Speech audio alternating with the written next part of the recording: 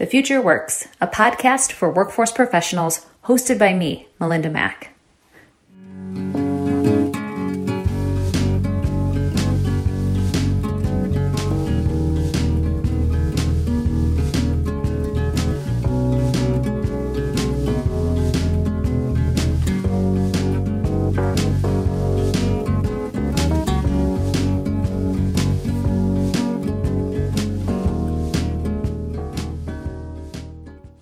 You don't have to be a parent to know that childcare is expensive. However, if you don't have children, you might not realize just how hard it is to find. When I had my first child living in New York City, we were shocked that we had to begin contacting providers as soon as we found out we were pregnant to potentially get a spot, and even that wasn't a guarantee. And if you're looking for non-traditional hours because you work nights, weekends, or really any time other than 9 to 5, good luck. And as you can imagine, the pandemic has made it even worse. There's reports that over 1,500 providers have closed for good. Additionally, these childcare workers that we entrust to protect, care for, and teach our children are in high demand, but their wages are not. Many make around minimum wage to work a hard, challenging job, which they love, but it becomes challenging to attract, retain, and promote these talented staff. So for today's The Future Works podcast, we'll be joined by Meredith Chimento, the Executive Director of the Early Care and Learning Council, or the ECLC, who will share how the pandemic is reshaping the childcare landscape, how the federal and state governments are making massive investments into the industry to make it more affordable and accessible, and how businesses are starting to step up to support their workforce because they realize it makes a difference to their bottom line. So with that, we hope you enjoyed today's show.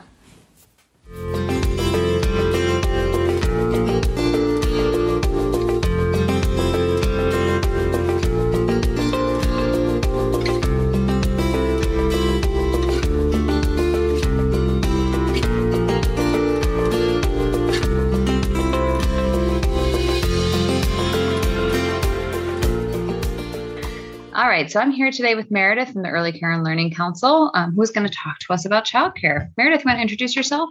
Sure. Hi. So my name is Meredith Chimento. I'm the Executive Director of the Early Care and Learning Council, and we're a statewide membership organization that serves 35 childcare resource and referral agencies throughout New York State.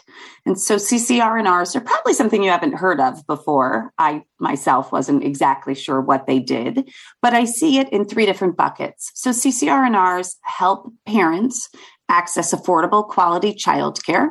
So anyone can call a CCR&R or look them up online, and we'll help you locate affordable, accessible childcare. And if you're eligible, parents we'll help you navigate the childcare subsidy system. The second thing we do is work with childcare providers in all 62 counties of New York State on their professional development. So ensuring that childcare is of a high quality throughout our state. And the third thing that CCR&Rs do, along with the Early Care and Learning Council, is really focus on public policy and advocacy. So ensuring that childcare is affordable, that it's high quality, and that our educators around the state are paid a fair wage. Well, it sounds like at the end of this, we're going to have to make sure that the contact information for the Early Care and Learning Council is in the box for when folks listen to the podcast. I'm sure there's a lot of parents who are listening who are going to want to figure out how to connect with the folks in their region. But in terms of childcare, can you help us take a minute to just understand what the landscape of childcare looks like? Because I know it ranges anywhere from like grandparents who watch kids all the way to facilities. Help us understand like what has been evolving over the last couple of years, but also sort of the impact on COVID of like the availability of childcare. Sure, absolutely. So before COVID, childcare around New York State and really around the country was fragile at best. I kind of see it as it was on the brink of collapse, and we can get into that in a little bit. But really, there's a few different what we call modalities of care. So a child care center, which is what you consider, your brick and mortar. You see it in a strip mall, and there's children from 6 weeks of age, so infant care, to children 12 years old that are in a school-age child care program. So that's a child care center or daycare. And then we have family care and group family care. So family care is when a provider takes care of children in their home and they can serve three to six children at one time. And it's one adult watching all of the children. The number varies depending upon the number of infants in care. Infants are the most expensive children to care for and require a ratio of one adult to every four little babies. So then you have group family care. And group family care is in someone's home again, and it can range from children from 7 children to 12 children. And it again depends on how many infants are in care. So when you're in a group family childcare program, there's also an assistant teacher that works with the family or works with the children when there are more than 6 children present. So that's licensed and regulated care in New York State. So you have daycare centers, family, and group family. And so that's what the childcare resource and referral agencies can help you locate. We also have something called legally exempt care or LE care, informal care.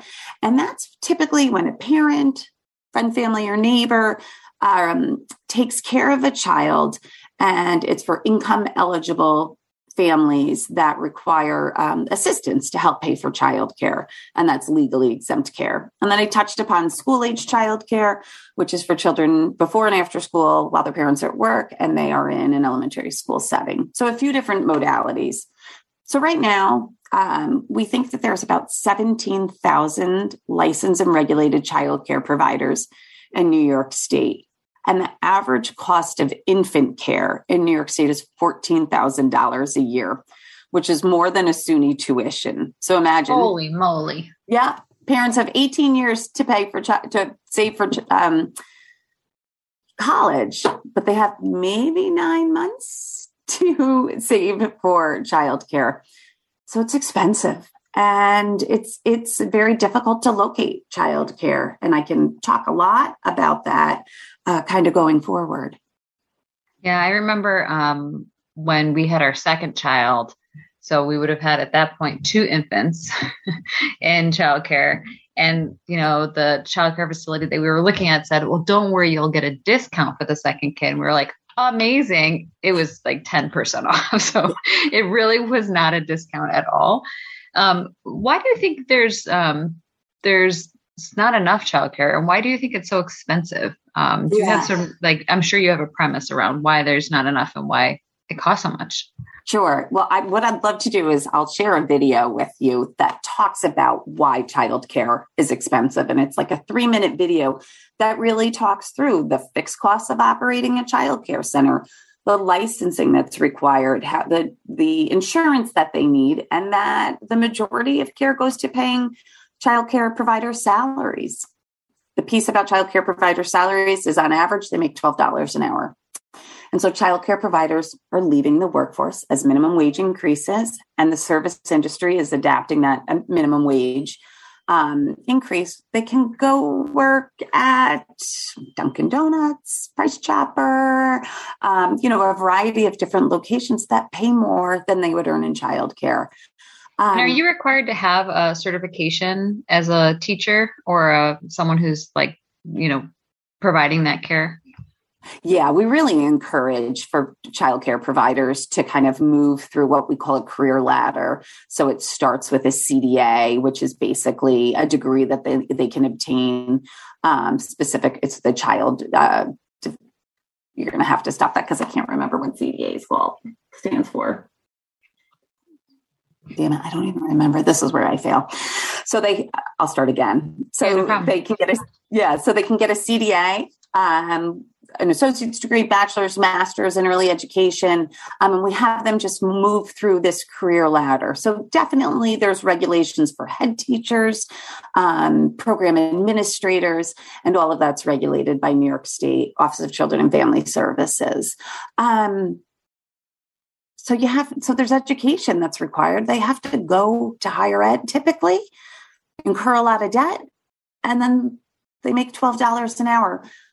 There are programs that New York State has implemented for child care scholarships through the SUNY system and the CUNY system. And we're really excited about some of that work that has occurred that helps child care providers that are employed in a program and are looking to advance their education and earn more degrees.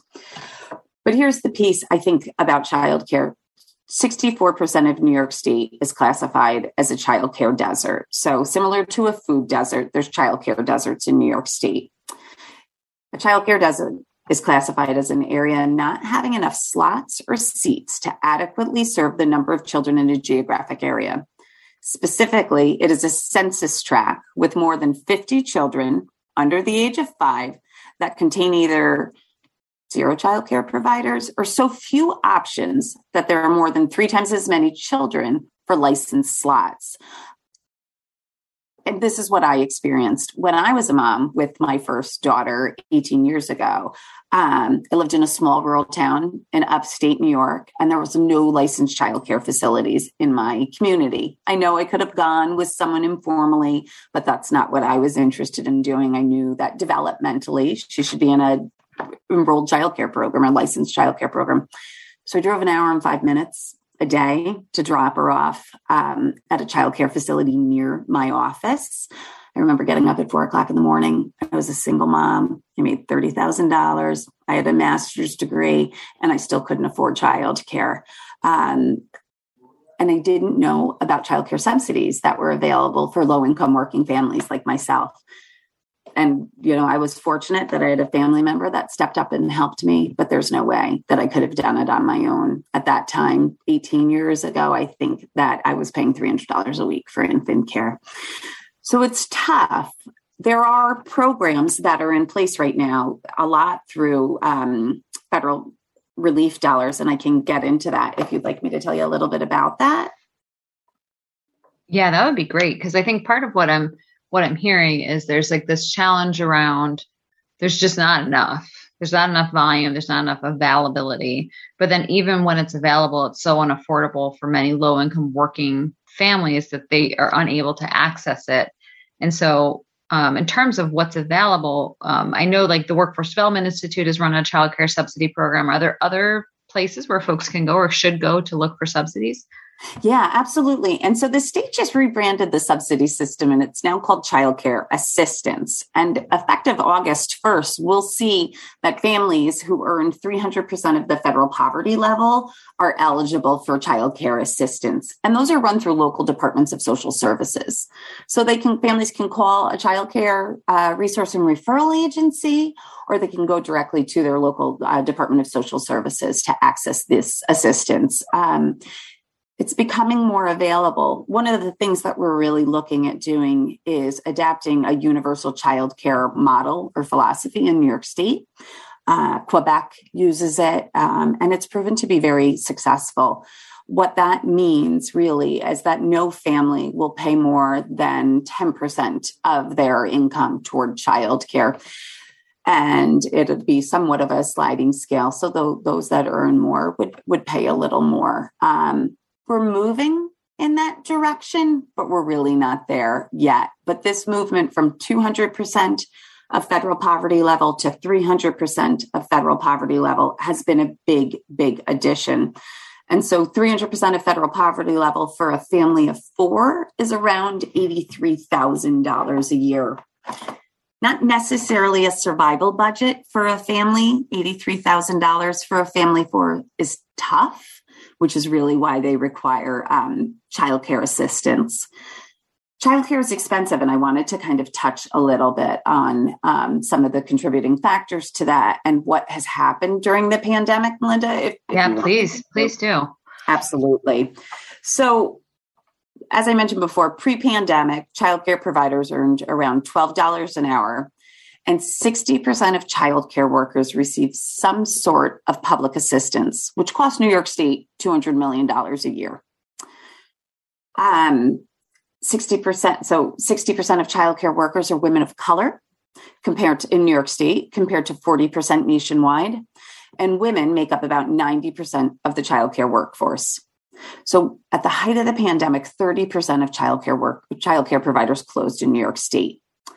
So the true numbers behind that is since January of 2020, there were over 3,500 program closures, with only 2,000 new providers opening up. So it's a net loss of 1,326 regulated facilities in New York State we lost since the start of the pandemic.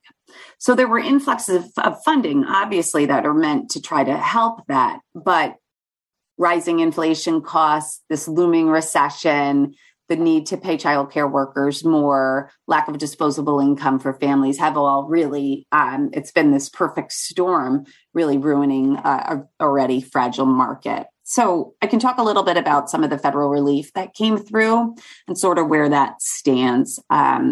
So I'll walk through what happened since the beginning of the pandemic. Yeah, can I? Because I'm what I'm really interested to understand, because I think one of the things that we see in workforce development is like we look at the childcare sector and there's these massive infusions of cash coming from the federal and state levels. And as you can imagine, folks are like, well, where's that money, one, coming from and where is it going? Because we're not on the ground necessarily feeling this expanded access to childcare. So I think it would be great for you to explain that. But then also, where there are some opportunities for us to really think about partnering as you all think about how you're recruiting, retaining, training childcare workforce, because again, it's such an essential need for the workforce system to be able to make sure that the folks going through training programs can actually stick when they get to the job. Yeah, absolutely. It's a really good point. So I'll start with some of the federal relief funding that went through. So the first round of federal funding was called CARES funding, right? So the economy shut down, but childcare was deemed an essential workforce. And so they stayed open to help essential workers go to work, hospital, subways, bus drivers, anyone that was deemed part of the essential workforce. So $20 million in actual grants to families were provided, those that were essential workers. There was $10 million that went into PPE. I don't know if you remember at the beginning of the pandemic, you couldn't find Clorox, wipes, toilet paper. Gosh, can you even, yes, we actually, for NIATEP, we ended up sort of calling manufacturers to try to pool resources so that our members who were also having to stay open could access masks and gloves and things like that. Oh, yeah. We got distribution. I don't know if you got it as well, but of the hand sanitizer that was manufactured in the local correction facilities. Yes, the pump. The pump, and it was spread all over the place. But it was a great move for New York to be able to do that. And so I remember when we were holed up in our home, really afraid of the virus and not sure what was going to happen, the Child Care Resource and Referral Agency staff were driving around the state, handing out hand sanitizer, masks, et cetera, and, stayed open to really make sure that people could keep working. So there's been rounds of funding through the CARES Act, through ARPA, CRSA, and they've all gone to help try to stabilize the childcare workforce. I think the thing that we're most proud of is most recently $1.1 billion was given through the American Rescue Plan Act to New York State to stabilize childcare. And to date, over $890 million has been given to over 15,000 childcare providers. There'll be a $901 million awarded. And childcare providers were able to use that for a variety of different things, like 6 different buckets. Most of them used it to pay wages because it's expensive and they needed to retain staff. So the Child Care Resource and Referral Agencies worked with them to help kind of navigate this easy application portal, 10 minutes to apply, super easy, and work with them on really what it means to run a business, what it means to be part of a functioning workforce. And we help them with some basic budget modeling, a variety of different things. So half of that $900 million went to group family programs, which is where we see a lot of childcare providers, where a lot of children go to childcare. So the other piece, So can I ask one quick question about that? So is that sort of one-time infusion of cash enough to keep these folks afloat, or is this going to become a problem? Because it's a problem. Okay. It's a problem. You're absolutely right. So we heard stories from childcare providers that incurred $30,000 of debt on their credit card, just trying to stay open. They might have had 10 kids in care and they went down to 2. So the Essential Worker Scholarship helped a little. The stabilization grants has helped get them out of debt, but they still can't charge enough the true cost of childcare because the market can't bear it. So they charge what we call a market rate, which is the average cost of care in a community based on locality and modality. And it's not enough. So what's happening really is a major issue at the federal level. And so we're really trying to work with New York State Senator Schumer to ensure that in his budget reconciliation negotiations, childcare has a spot, and it doesn't right now. So we really need people to call Schumer's office and talk to him about how critical childcare is. There are two senators, Patty Murray and Tim Kaine, have a proposal to help increase funding for childcare. But honestly, Schumer's left it out, and we need to do something about it because we're on a cliff. There's been this massive increase, billions of dollars of funding into the system. So childcare providers have been able to pay bonuses to staff. They've been able to institute hiring bonuses, retention bonuses, maybe increase salary by $1 or $2 an hour, which again, not enough, but they've been able to increase it. And if these federal subsidies go away, then it reverts back to where the market was at the beginning of the pandemic, which was a market that was collapsing. And so we're working around the clock to make sure that Senator Schumer includes this, but I'm not sure that it's going to happen. Can I also ask, one of the challenges that I know we also see is the challenge around like childcare that's not during your typical like 8 to 5 or 8 to 6. Has there been any expansion due to this influx of cash for like overnight childcare or third shift childcare? Yeah, absolutely. So recently there was a $100 million childcare deserts grant that was released. So the first round of funding was $70 million for new programs focused on infant care, again, the most expensive part of childcare, and non-traditional hours, just like you said. So it's helping shift workers. It's helping people that don't work the normal 9 to 5 jobs, which is a lot in New York State people. Those types of programs don't exist. And that's what New York State is investing their money in. So we received 1,700 applications, the state did, and those awards will be announced any day, I think. And then Monday, $30 million will go out for the second round of childcare deserts fundings, which will look at expanding capacity. So of existing programs. So again, that's really focused on the infants and toddlers in childcare deserts, children with special needs, and those non-traditional hours. I don't know if you remember running out the door from work to try to get to your kid before 6 p.m. Life doesn't stop at 6. And you're charged a fee when you're late. I remember standing outside the door at 7 a.m. with my babies, waiting to drop them off so I could make the drive to childcare. It's complicated. There's not enough. It is. Yeah. It is. And I think the fact that the state is taking the steps necessary and the fact that there's that much demand just for the application process to get these grants, I think is something that sort of indicates not only the need, but that there are people who are willing to do it. Yeah. And now how do we sort of figure out a way to make it sustainable, right? Because I think that's the biggest challenge.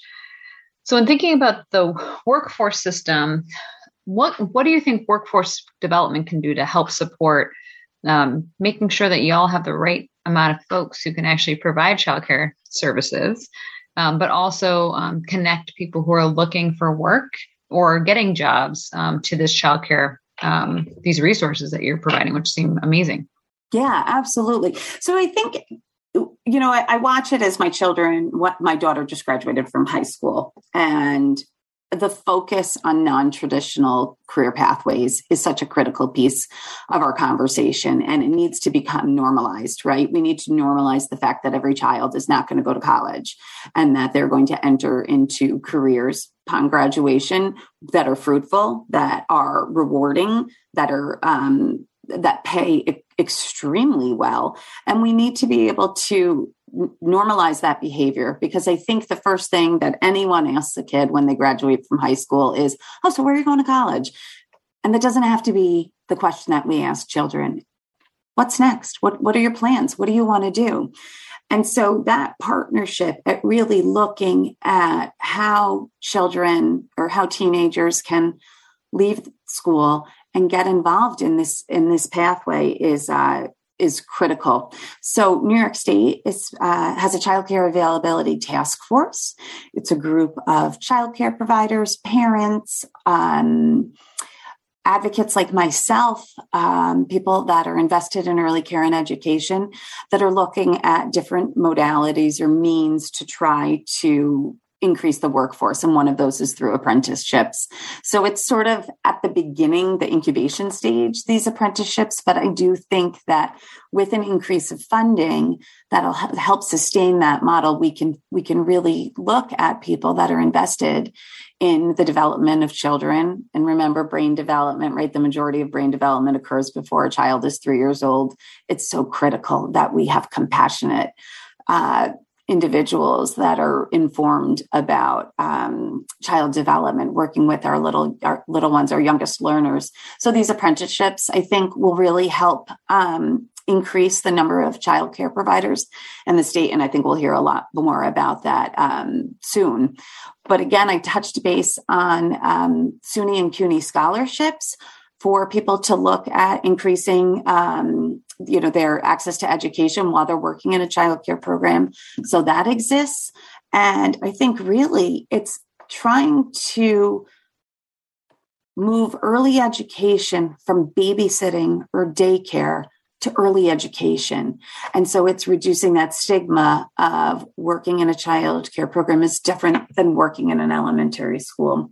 We need to compensate our workers at the same rate, same wages that elementary school teachers have. And so we're seeing that happen with the increase of federal funding and state funding for 3 pre-K and 4 pre-K around the in the state's budget. I think that'll begin to help. Not enough, but we're moving in the right direction. And one of the things I want to just touch upon is women of color in the workforce. And so women of color are predominantly undercompensated compared to the white counterparts. So we find studies show that women of color are in infant and toddler classrooms, while their white counterparts are in 3 and 4-year-old classrooms, which are traditionally or predominantly pre-K classrooms. So they're compensated at the rate of an elementary school worker. And so the women of color in the infants and toddlers rooms are the ones that are earning 12% or $12 an hour. And we have to fix that. And New York State is paying attention to that, how we can lift up the women of color that care for the majority of our children at the most critical time. Thank you for sharing that. I think the equity issue is something that I'm so grateful you're continuing to bring that up because I think it's important. And something that you're making me think about is, we have obviously this massive program that's run out of OTDA called the Summer Youth Employment Program, of which a huge number of those slots tend to have young adults working like in school summer camps and stuff, often run by towns and counties and villages, all of that. But I'm wondering if there's like some sort of way that we can, help young adults who end up getting placed in those occupations also do some career development or awareness around the larger, working in childcare. Because again, if you're gravitating towards it over the summer as a job, this is something you might want to do as a longer term career. Yeah, absolutely. I know that a few of the childcare resource and referral agencies in New York City employ the summer workers. And so it's the first step, right, is informing them and educating about how important early education is. So it's starting to happen.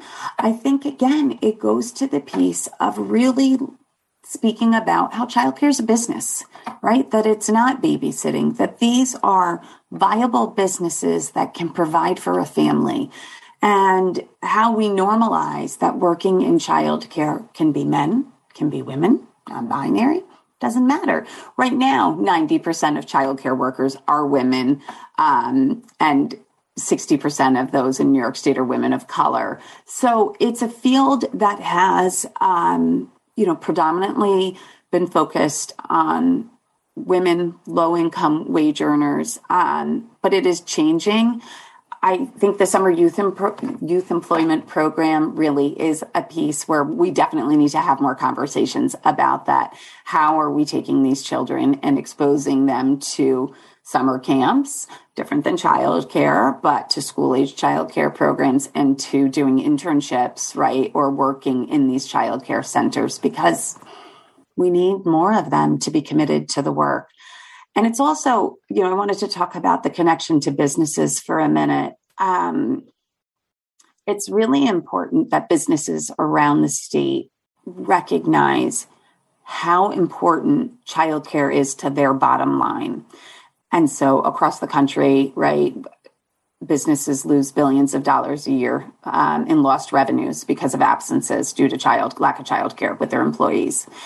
But there are companies around the country and here in New York State that are partnering with their local childcare resource and referral agency and local childcare providers to ensure that their employees have access to affordable quality childcare. And so I can give an example of one of those if you'd like. Yeah, that would be great. Yeah, Corning in Corning, New York does amazing work. They have decades of experience working with the childcare resource and referral agency in their area and actually operating childcare programs.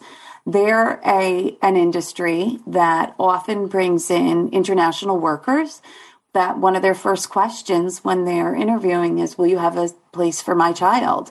And so Corning realized that that was critical, that they needed to, in a very remote area, increase the number of slots or seats for childcare. So they pay a portion of their employees childcare tuition. They subsidize the cost for members of their community as well. And they've seen a reduction in employee absences. They've seen an increase in longevity of their employees because there's quality, affordable childcare that the business can support them with. So I'd encourage people that are listening to this to reach out to their local childcare resource and referral agency to find out how they can partner to help not only their employees, but help their entire community. You see it in Regeneron in the Capital District. Cummins Diesel in the far western part of New York State subsidizes childcare and has childcare centers. They're slowly growing the need or the understanding that it does take public and private partnerships to ensure that this network, this fragile network, is going to survive. Well, Meredith, thank you so much for taking the time to sort of walk us through all of this. I feel like we probably could talk for 2 hours and I still would just be scratching the surface. But your tremendous knowledge and advocacy around this work obviously has paid off in significant dividends. We're talking billions of dollars.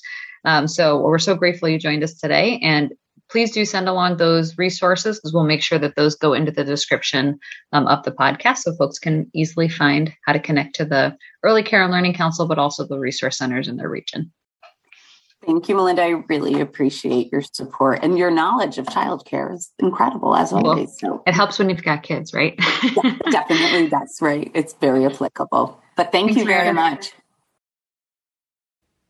Did you like what you listened to? You can download previous episodes at our website, nyatep.org, or on Apple or Spotify.